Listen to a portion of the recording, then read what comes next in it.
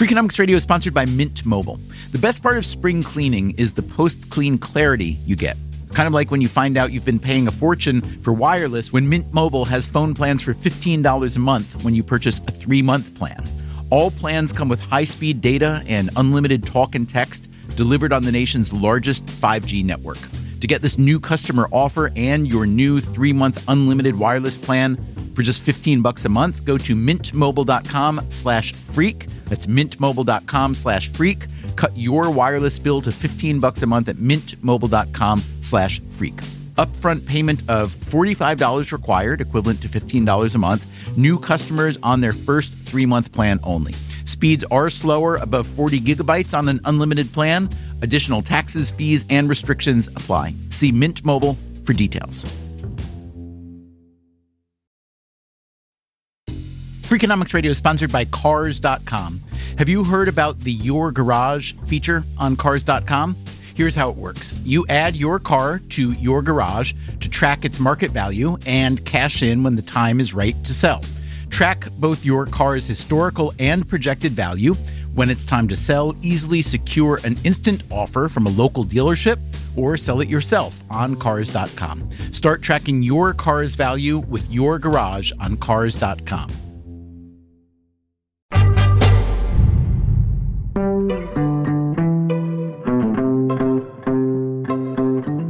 No one's came and asked this basic question: what's unique about the ocean as an agricultural space? What does it make sense to grow? And when you ask the ocean, it says something very simple. It whispers in your ear, why don't you grow things that don't swim, that you don't have to feed? That is Bren Smith. He has had a fairly interesting life. Here's a good quick summary of the early part from a book he wrote called Eat Like a Fish. I dropped out of high school to fish and spent too many nights in jail. My body is beat to hell. I crawl out of bed like a lobster most mornings. I've lost vision in half my right eye from a chemical splash in Alaska. I'm an epileptic who can't swim, and I'm allergic to shellfish. Smith was a teenage misfit who dealt and used drugs and caused various other trouble. More improbably, he also went to law school. These days, he is an ocean farmer. He has a 10-acre plot of water off the Thimble Islands of Connecticut in the Long Island Sound. He raises oysters, clams, mussels, and kelp, that brown, slippery seaweed that looks like packing tape. If you were passing by his farm in your boat, you might not notice it. You'd see these navigation buoys. They're set about 300 feet apart. But that's about it. Some buoys. And that's a good thing. The aesthetics have allowed us to permit more easily and not get a lot of pushback from all the folks that see the ocean in all these different ways. I see it as an agricultural space, but other people see it as a place to, put their feet up on their sailboat. So I have a sense of what it looks like from the surface, but then let's say I jump in and go down 10, 20, even 40, 50 feet. What's it look like there? Early in the season, you'll just see lines, but then say by March, you'll see these huge walls of brown. And that's the kelp growing vertically downwards. And then we intersperse our crops. So the next line, you'd see these sort of long sausages of mussels. And then if you went down deeper, you'd see oyster cages. You can't see the clams because clams like the mud. Smith lives in Fairhaven, Connecticut, a neighborhood in the eastern part of New Haven, home to Yale University. As for Fairhaven, it's surrounded by 2 rivers, and it's got huge piles of scrap metal on one side that kind of keeps the Yaleys out. But if you dare to cross through that, it's just this incredible community. It actually was one of the centers of oyster farming through the 1800s. I live in an 1870s oyster captain's house. And you got a shucking room in the basement, I read. It's a round room with a huge hole in the floor where I'm not sure what they did. Did they boil oysters? Or maybe that's just where they put all the shell. But my yard is filled with, you dig down about 2 feet and you just get oyster shells through the whole yard. And then the street is called East Pearl Street. It was actually paved with oyster shells back then. Even though he raises oysters himself these days, and mussels and clams, what Smith is really excited about is the kelp. Here's another bit from his book. Kelp replenishes ecosystems rather than depleting them. It helps mitigate climate change, earning the moniker Sequoia of the Sea. It requires zero inputs, no feed, no fresh water, no fertilizers. It creates new habitat for all kinds of species, as all fishermen who enjoy angling on my farm can tell you. As I mentioned, the title of Smith's book is Eat Like a Fish. The subtitle? My Adventures Farming the Ocean to Fight Climate Change. It won a James Beard Award last year, but he's not planning to write more books. This one was tough. It was painful. I mean, I could tell a decent story in a bar. What Smith is planning is a revolution. The oceans are huge, right? And the World Bank did a study that if you take less than 5% of U.S. waters and just grow seaweed, you'd sequester the carbon output of equivalent 20 million cars. He also has thoughts on what to do with all that seaweed. He has started a nonprofit called Green Wave to preach his gospel. Given Bren Smith's background, his preaching comes with a bit of an edge. Here's another passage from Eat Like a Fish. Convention says I should repent and prefer the sober, inoffensive, and violence-free life, but I don't. The knife's edge has been good to me. Making the world a better and more beautiful place isn't about softening for the dinner crowd. It's about the granular hard work of fighting waves and rolling up tattooed sleeves to work with nature. It's not about domestication. It's about blue-collar innovation. So leave civility on the docks, hop aboard, and revel with me in the profane. It tastes so good. That's today on this edition of the Freakonomics Radio Book Club. We get underway and underwater right after this.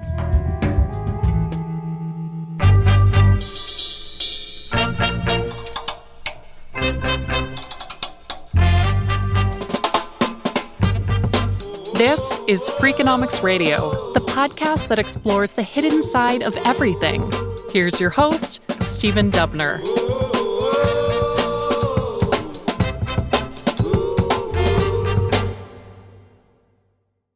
Let's say you and I meet on a picnic, an airplane. What do you tell people that you are or that you do? I was born in Newfoundland, and then I dropped out of high school, became a fisherman, and then wandered around and ended up as an ocean farmer. Okay. I mean, you left out all the hell-raising years. Yeah, but I'm sitting close to you on an airplane for like 6 hours. And you don't want to scare me. Yeah, exactly. Bren Smith grew up in a fishing village called Maddox Cove on the island of Newfoundland, just off the Canadian coast. Everyone was fishermen. That's all I wanted to be. Those were the dream jobs. They get up, they head out on their own boats, no bosses, self-directed lives. It was a really idyllic place to live. His family didn't quite fit in. His parents had left the U.S. in protest of the Vietnam War. His father was a linguist who spent months away from home working with the Inuit up on the mainland in Labrador. His mother raised Bren and his sister and kept up her subscription to The New Yorker. My dad absolutely loved it. My mom definitely struggled. She was churning butter by hand. We didn't have heat. We had just wood stoves. The toilet would freeze over. When Bren was 13, the family took a vote on whether to move somewhere less rugged. He wanted to stay. He lost the vote 3-1. I moved into the suburbs of Boston. This old apartment was right next to the railroad tracks. My parents moved there to try to get us into decent schools. It was a huge shock. Within weeks, I just began to unravel. I didn't want any part of it. I'm packed full of all these learning disabilities and things. Always struggled with school. He started getting arrested for fighting, stealing, selling drugs. Everyone I was hanging out with ended up in jail, rehab, dead. And there was a period of time where I really thought I'd end up in jail or dead. Why do you think you didn't? The boats. By the time I hit the boats, I just got obsessed with work systems and how to move your body and just being really good at what I did. He dropped out of school at 14 and worked on a lobster boat in Massachusetts. A few years later, he headed up to Dutch Harbor, Alaska. Dutch Harbor is best known today as the setting of the reality show The Deadliest Catch. Smith was there before the tourists came in, when the place was rougher. The great thing about fishing is you're not spending any money. You're just out and you're just making money. And there's just all this pent up energy, and you hit the docks, get thousands and thousands of dollars. And that's just recipe for pretty intense nights. Here is an excerpt from Eat Like a Fish. Even though I was still a kid, I'd already been fishing for years, so jobs in Dutch came easy. I worked trawlers, longliners, and crab boats. The work was hard, but I'd been forged for the 20 to 30-hour shifts for weeks on end. We were a mashup of Inuit, white trash, Mexicans. It was the first time I met someone with a tear tattooed on his cheek, a badge for killing his first man. I learned how to sleep standing up and how to spike chewing tobacco with jailhouse hooch fermented from cans of fruit cocktail. As the cod came aboard, we tossed them into a conveyor belt, stun them with a hard blow to the head, slice into their bellies, and rip out the guts. But something was happening back in his native Newfoundland that got Smith's attention. Ottawa is about to announce a moratorium on northern cod, a fishing ban that will cost 20,000 jobs. Understandably, people are anxious for more details. But today, Fisheries Minister John Crosbie refused to reveal them. This situation is not our fault, Mr. Crosbie. This situation is not my fault either. No, it's the government's mismanagement. The actual job loss was even worse than what the news reported. 30,000 people thrown out of work overnight. The biggest layoff in Canadian history. It was the fishermen, it was the canneries, seeing an economy that built up over hundreds of years and just seeing the sort of guts ripped out of the culture and fishermen just wandering the streets like hungry ghosts. That's where I pulled out at a macro level and was like, oh, there's something bigger going on. The bigger picture was complicated. Changing economics, changing climate, and significant overfishing. The thing about humans is we get good at stuff and then we get too good at stuff. And we just got too good at catching fish. Part of that was World War II. A lot of the technology, the radar, spotter planes tracking tuna, huge factory ships developed then. So that was the moment from let's say a community-based fishery or nationally based fishery to a global industrial fishery. I mean, markets are really good at some stuff and they seem really bad at others. Give me a for instance where they're really bad. We catch all this wild Alaskan salmon.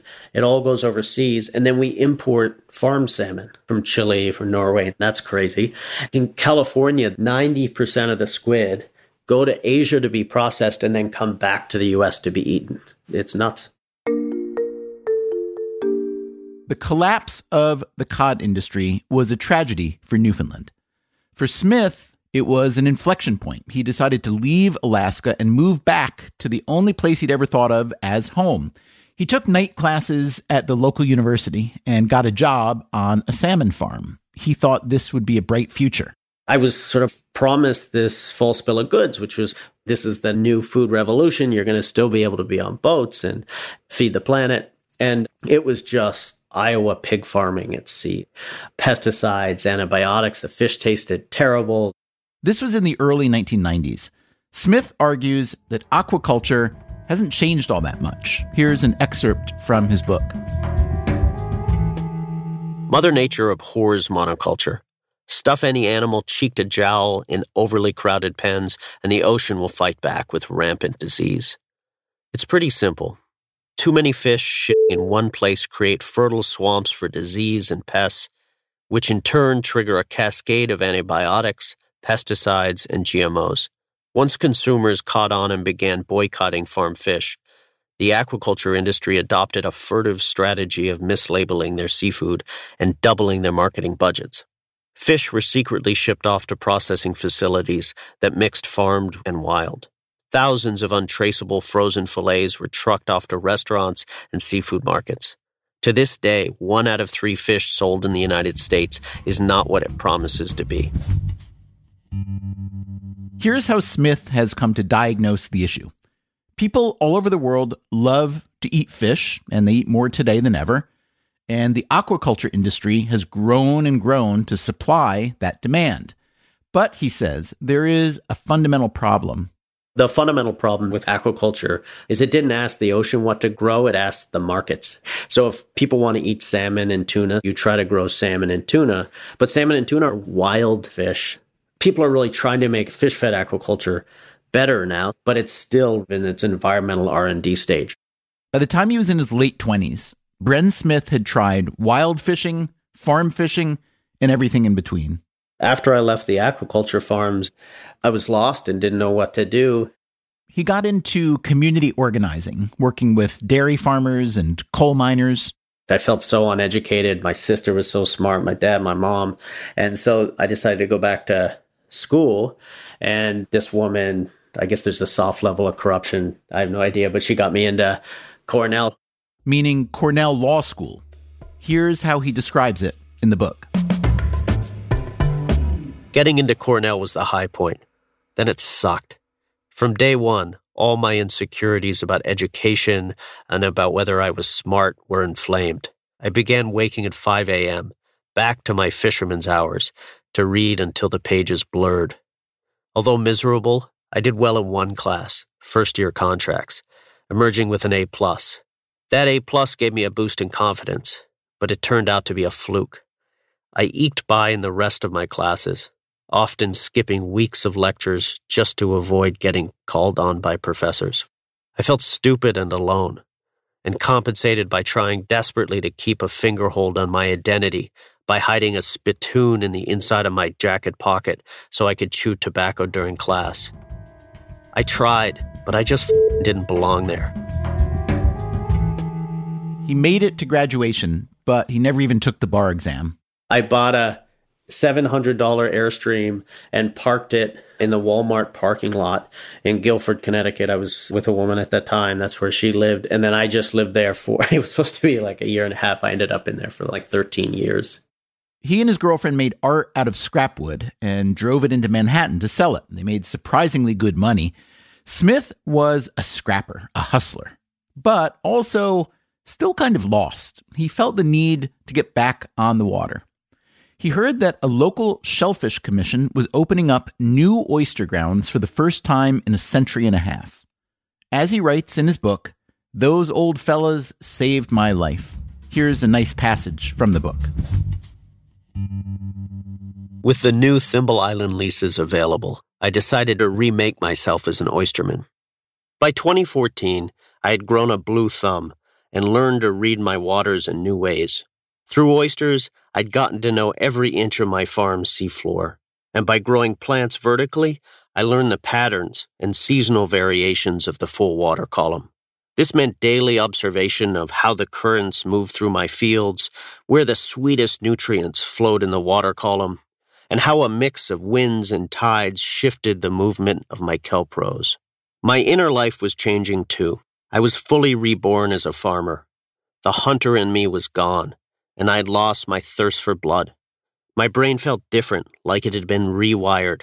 My need for high-octane adventure waned. My shift happened slowly, born out of watching kelp grow. I can't put my thumb on it, but there was a mystery to growing plants, a pleasure apart from fishing and farming shellfish.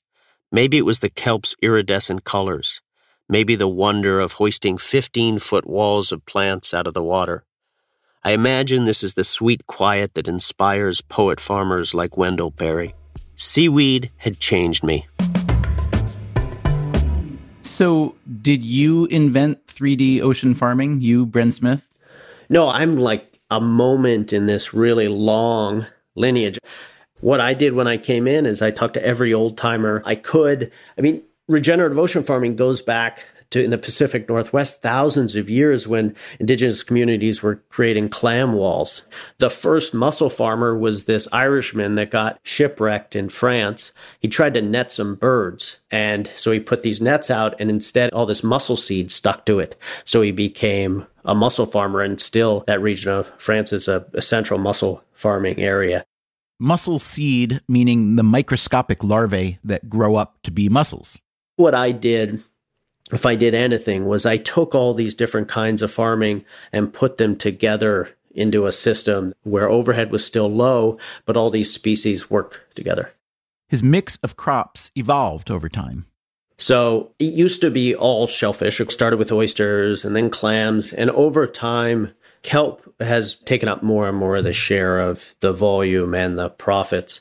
And so right now it's about 80-20. 80 for kelp, 20% shellfish. And the reason is it's just easier to grow plants than animals, and it's not as labor intensive.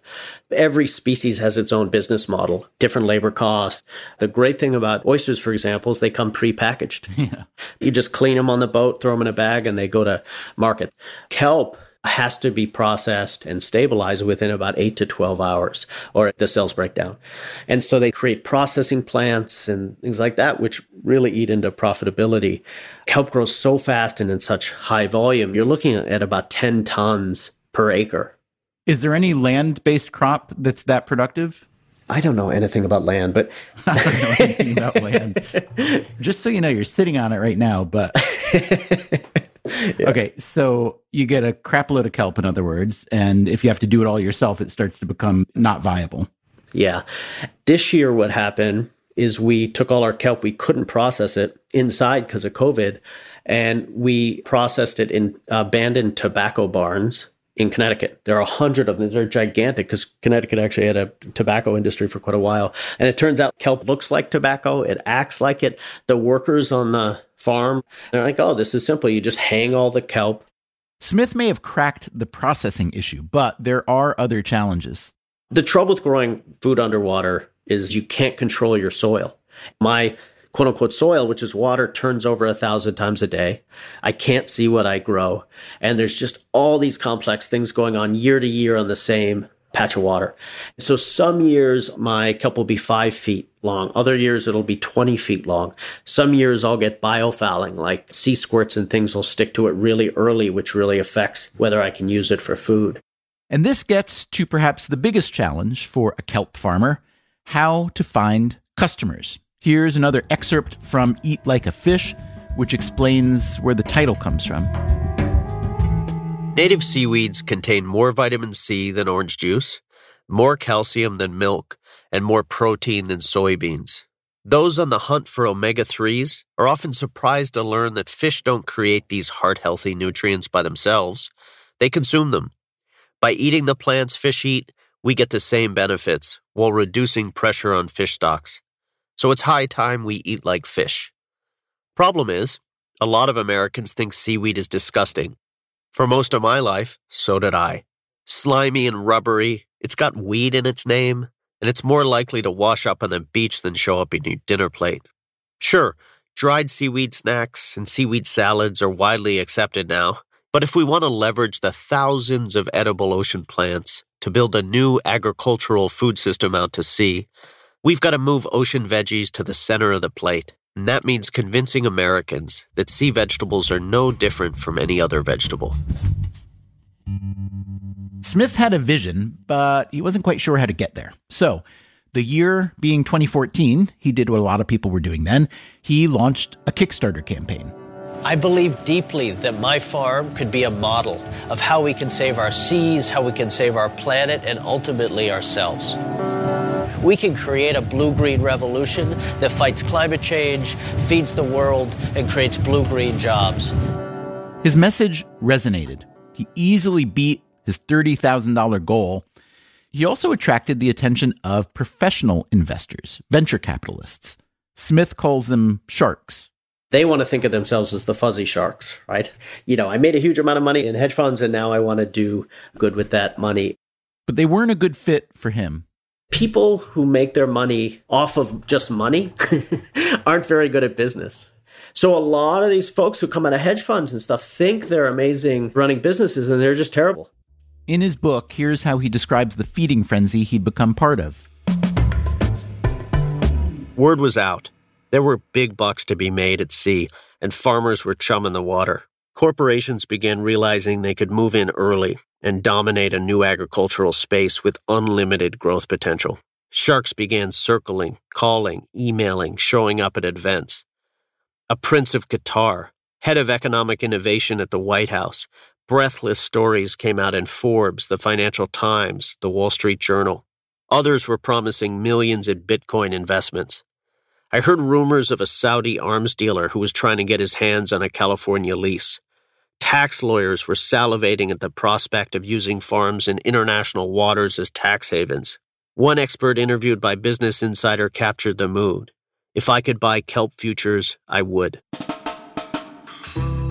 Coming up after the break, can Bren Smith make ocean farming big, but not the wrong kind of big? Can he get the U.S. government to support a Blue New Deal? And can he persuade America that kelp is the new kale? I was totally wrong. Kelp is not the new kale. That's coming up right after this. And would you do us a favor? If you enjoy Freakonomics Radio or any other show in the Freakonomics Radio network, please recommend it to your friends or family. Word of mouth is the single best way to support a podcast you like. So thanks in advance. We'll be right back.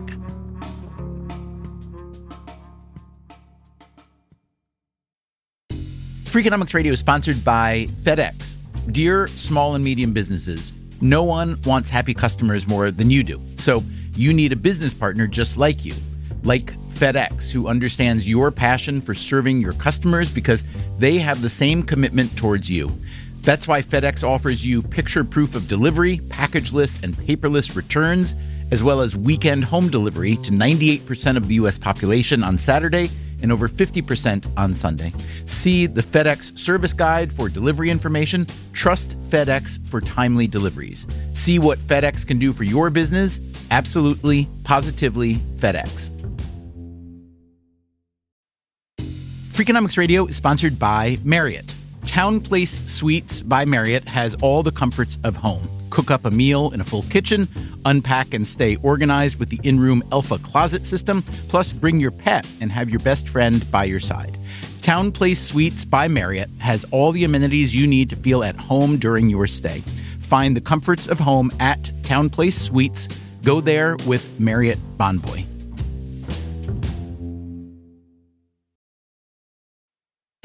Freakonomics Radio is sponsored by Amica Insurance. Amica Insurance is all about empathy. They know your auto, home, and life insurance are more than just policies. Home insurance is about protecting the life you've built. Auto insurance is there to protect you on the road ahead. That's why Amica takes a consultative approach to help protect what matters most to you. They are a customer-owned insurance company that puts your needs first, and their representatives are available 24/7 for claim-related matters. As Amica says, empathy is our best policy.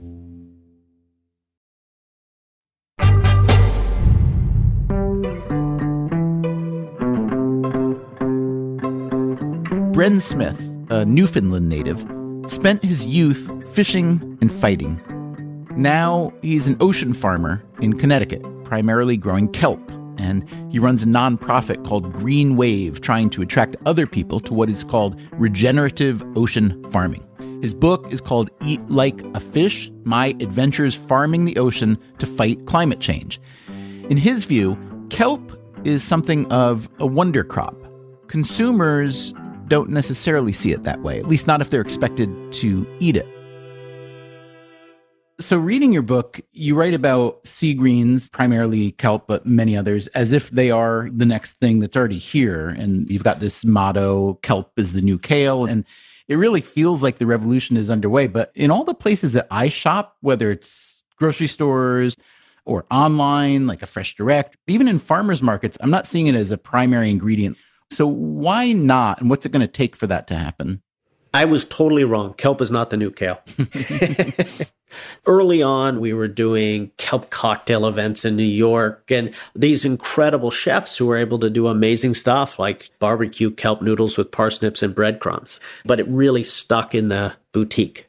And so it hasn't broken in that way. It is broken in as an ingredient in plant-based burgers, replacements for bouillon cubes, things like that, woven into these other industries.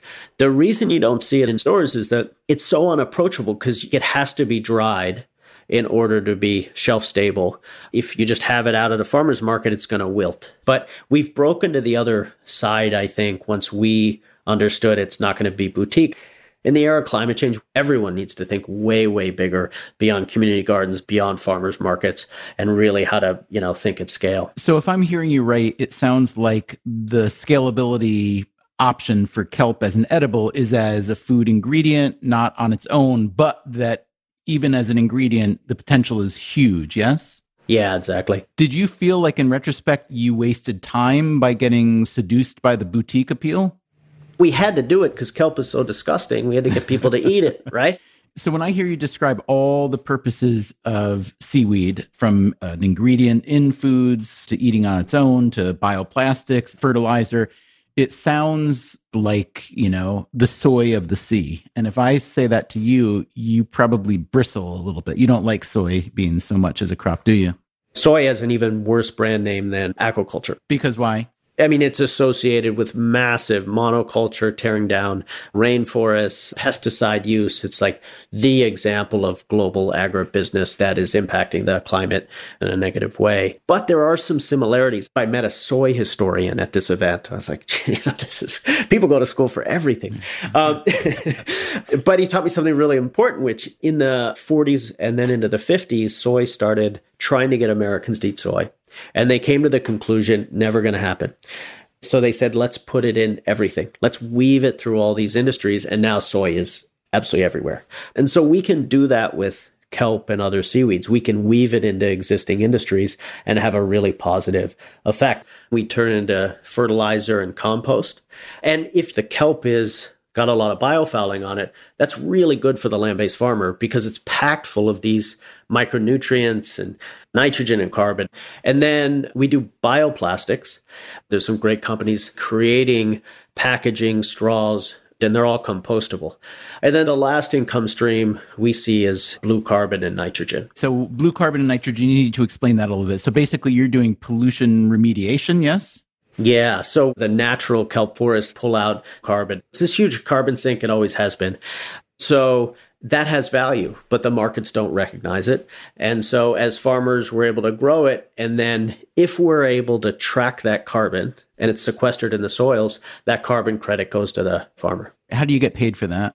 Blue carbon and in general, carbon credits and offsets, there's this gold rush around it.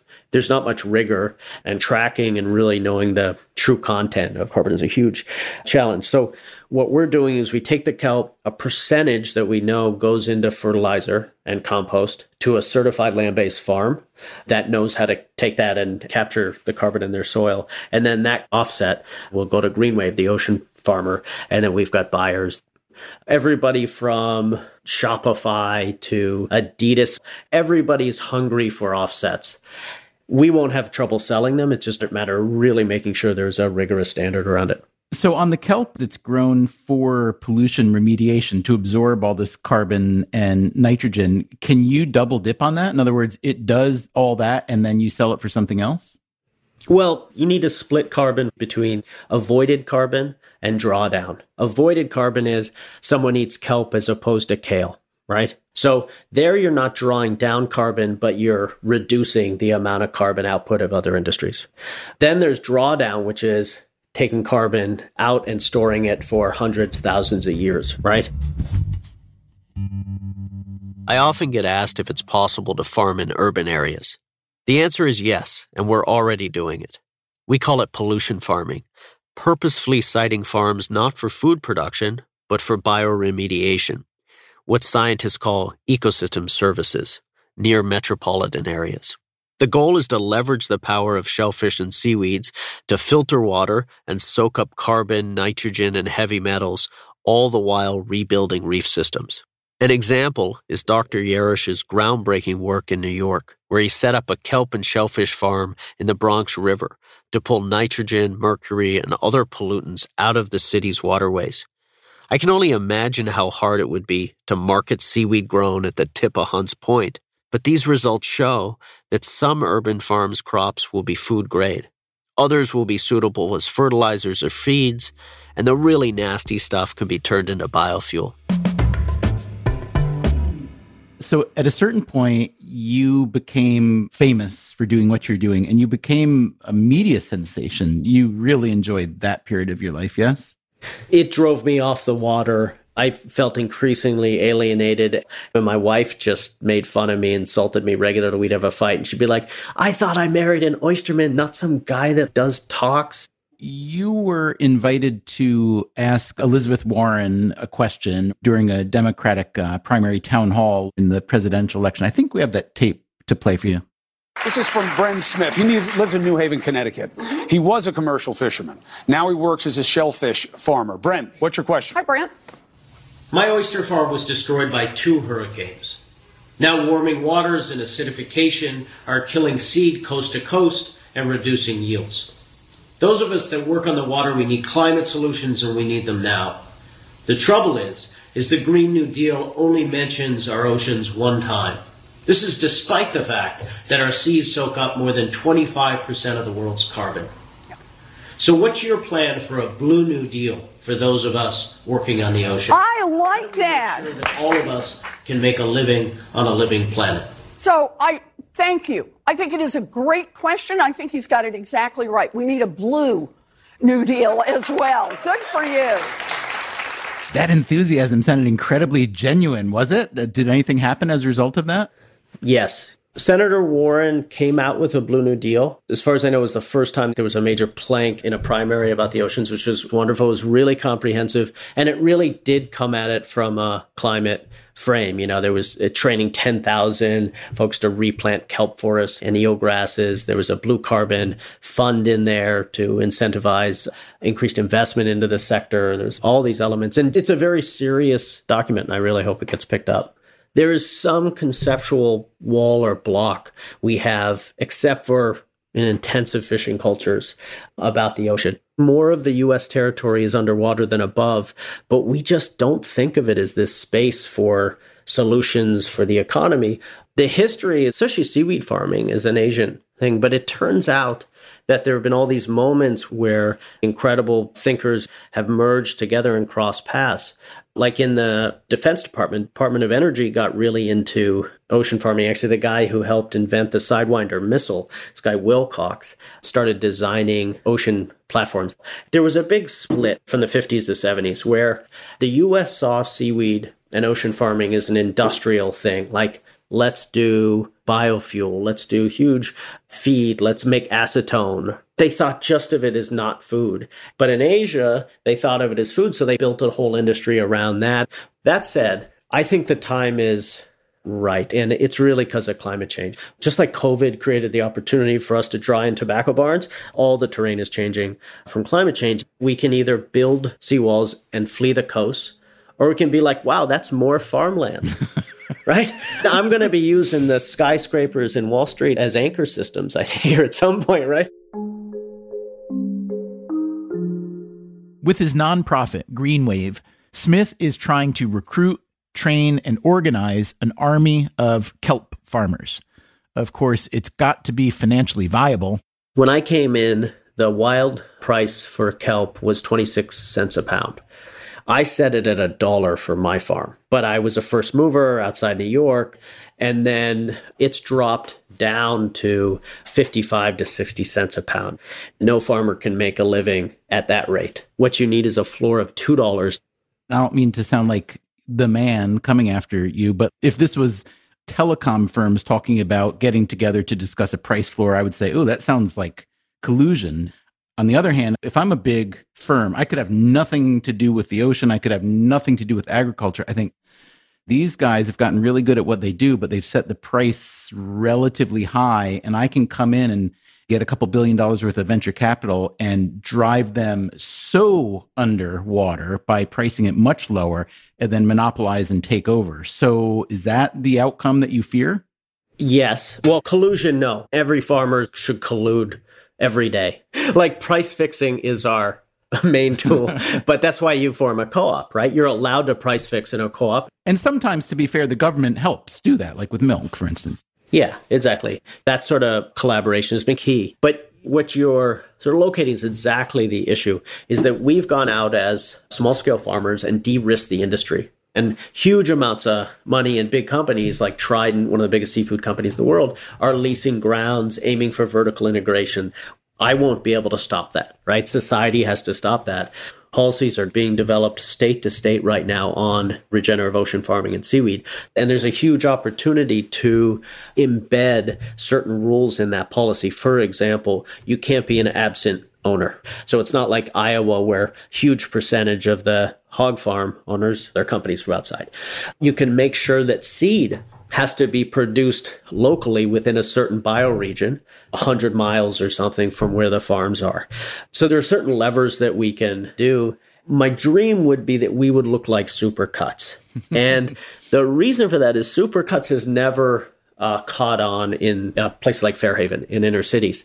And the reason is because there's so many people with barbershops and salons and things. The barrier to entry is so low. It's not that expensive. Wait, you want to look like the opposite of Supercuts, don't you? Oh, yeah. I'm bald, so I never go to... You write that basically what you need to become an ocean farmer is a few acres of ocean, which you can often license from your state or local government fairly cheaply, and then to buy some gear, all of which is really cheap, all in about $20,000. So let's say I do have $20,000 lying around and I love this idea, but I don't actually want to get wet myself. How can I invest in someone who wants to do it without necessarily trying to Bigfoot them and turn this into a total industrialization of ocean farming? I mean, I'd love people who want to get wet to be out there. But if folks have some money and want to participate and invest in the industry, there's some really interesting ways to do it. A lot of farmers will get started, but they need money to scale. You don't have to just be an ocean farmer. There are all these other jobs. There are hatcheries right now that we have. They're in Alaska, other places that need community college level workers. So there is going to be a whole jobs pipeline. We need engineers. We need policy people. So it's sort of all hands on deck. So maybe you don't want to be out there with a sledgehammer in the winter breaking ice off the gunnels, but hatcheries are nice and warm and you don't have to get up so early. So you're how old now? I'm 48. So let's say we subtract 31 or 2 years and you're mid-teenage Bren Smith and you're in trouble and probably heading toward more trouble. If someone like that is listening to this now, what do you tell them? This is kind of a cliche, but you're struggling because life is organized in an absolutely ridiculous, painful, awful way, right? They've put you in schools that fundamentally are not built to educate. They put you in jobs that are absolutely meaningless and demeaning. So take that energy, know you're right, that you're revolting. Just start revolting in a different way that's less self-destructive. It was really interesting to read about the technology that you need for ocean farming. And then there's the technology that you write you don't need. For instance, you write, there is a gaggle of U.S. engineers designing autonomous ocean farming boats and harvesters. Sorry, but I'm going to drive my own effing boat, you write.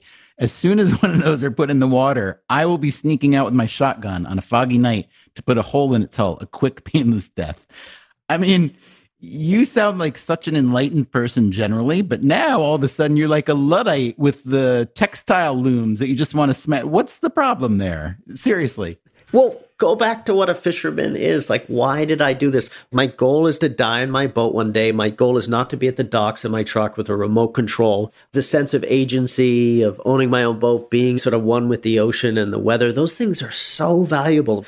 We sort of demean those fundamental principles of the heart and the soul. And that sounds so cheesy, but no one's writing a song about a tech worker, right? There are thousands of songs about fishermen, about farmers, about steelworkers, because these are soul-filling jobs that have direct function for things society needs. And so as soon as the folks doing robotics get shanties written about them in the bars, I'll change my view.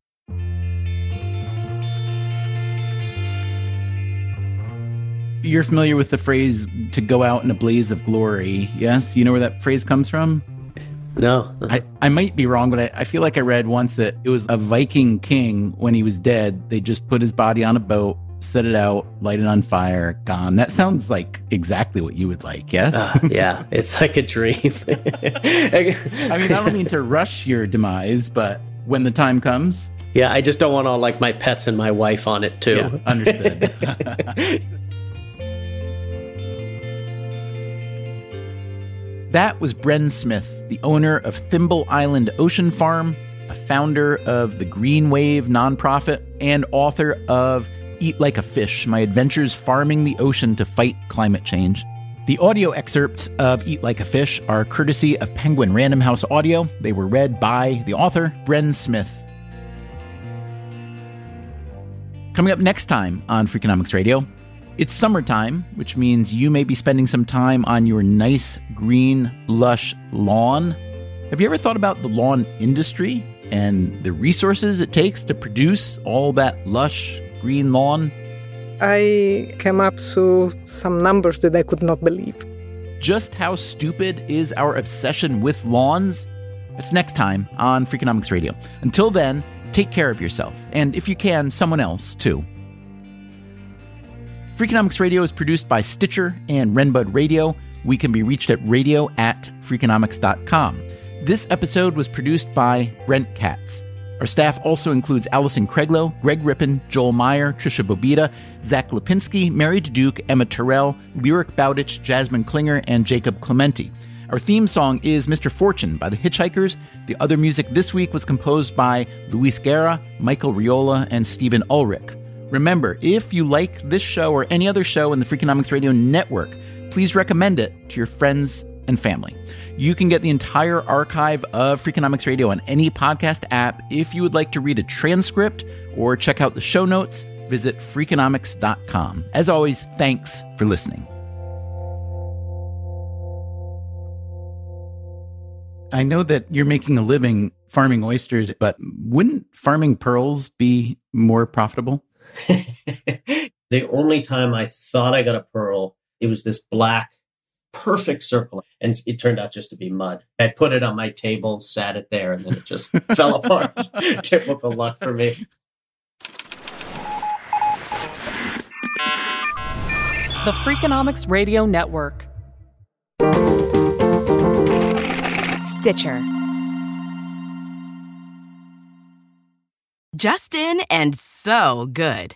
Thousands of summer deals at your Nordstrom Rack store. Save up to 60% on new arrivals from Vince, Rag & Bone, Adidas, Joe's, Marc Jacobs, and more. Great brands, great prices every day at Nordstrom Rack. But hurry for first dibs. Get your summer favorites up to 60% off at Nordstrom Rack today. Great brands, great prices. That's why you rack. This is a big year. The Ohio Lottery's golden anniversary. 50 years of excitement, of growing jackpots and crossed fingers. 50 years of funding for schools, of changed lives and brightened days. 50 years of fun, and that is worth celebrating. So watch for can't-miss promotions, huge events, and new games that will make the Ohio Lottery's 50th year its biggest one yet. Learn more at funturns50.com. Life is a highway, and on it there will be many chicken sandwiches. But there's only one McCrispy. So go ahead and hit the turn signal if you know about this juicy gem of a detour.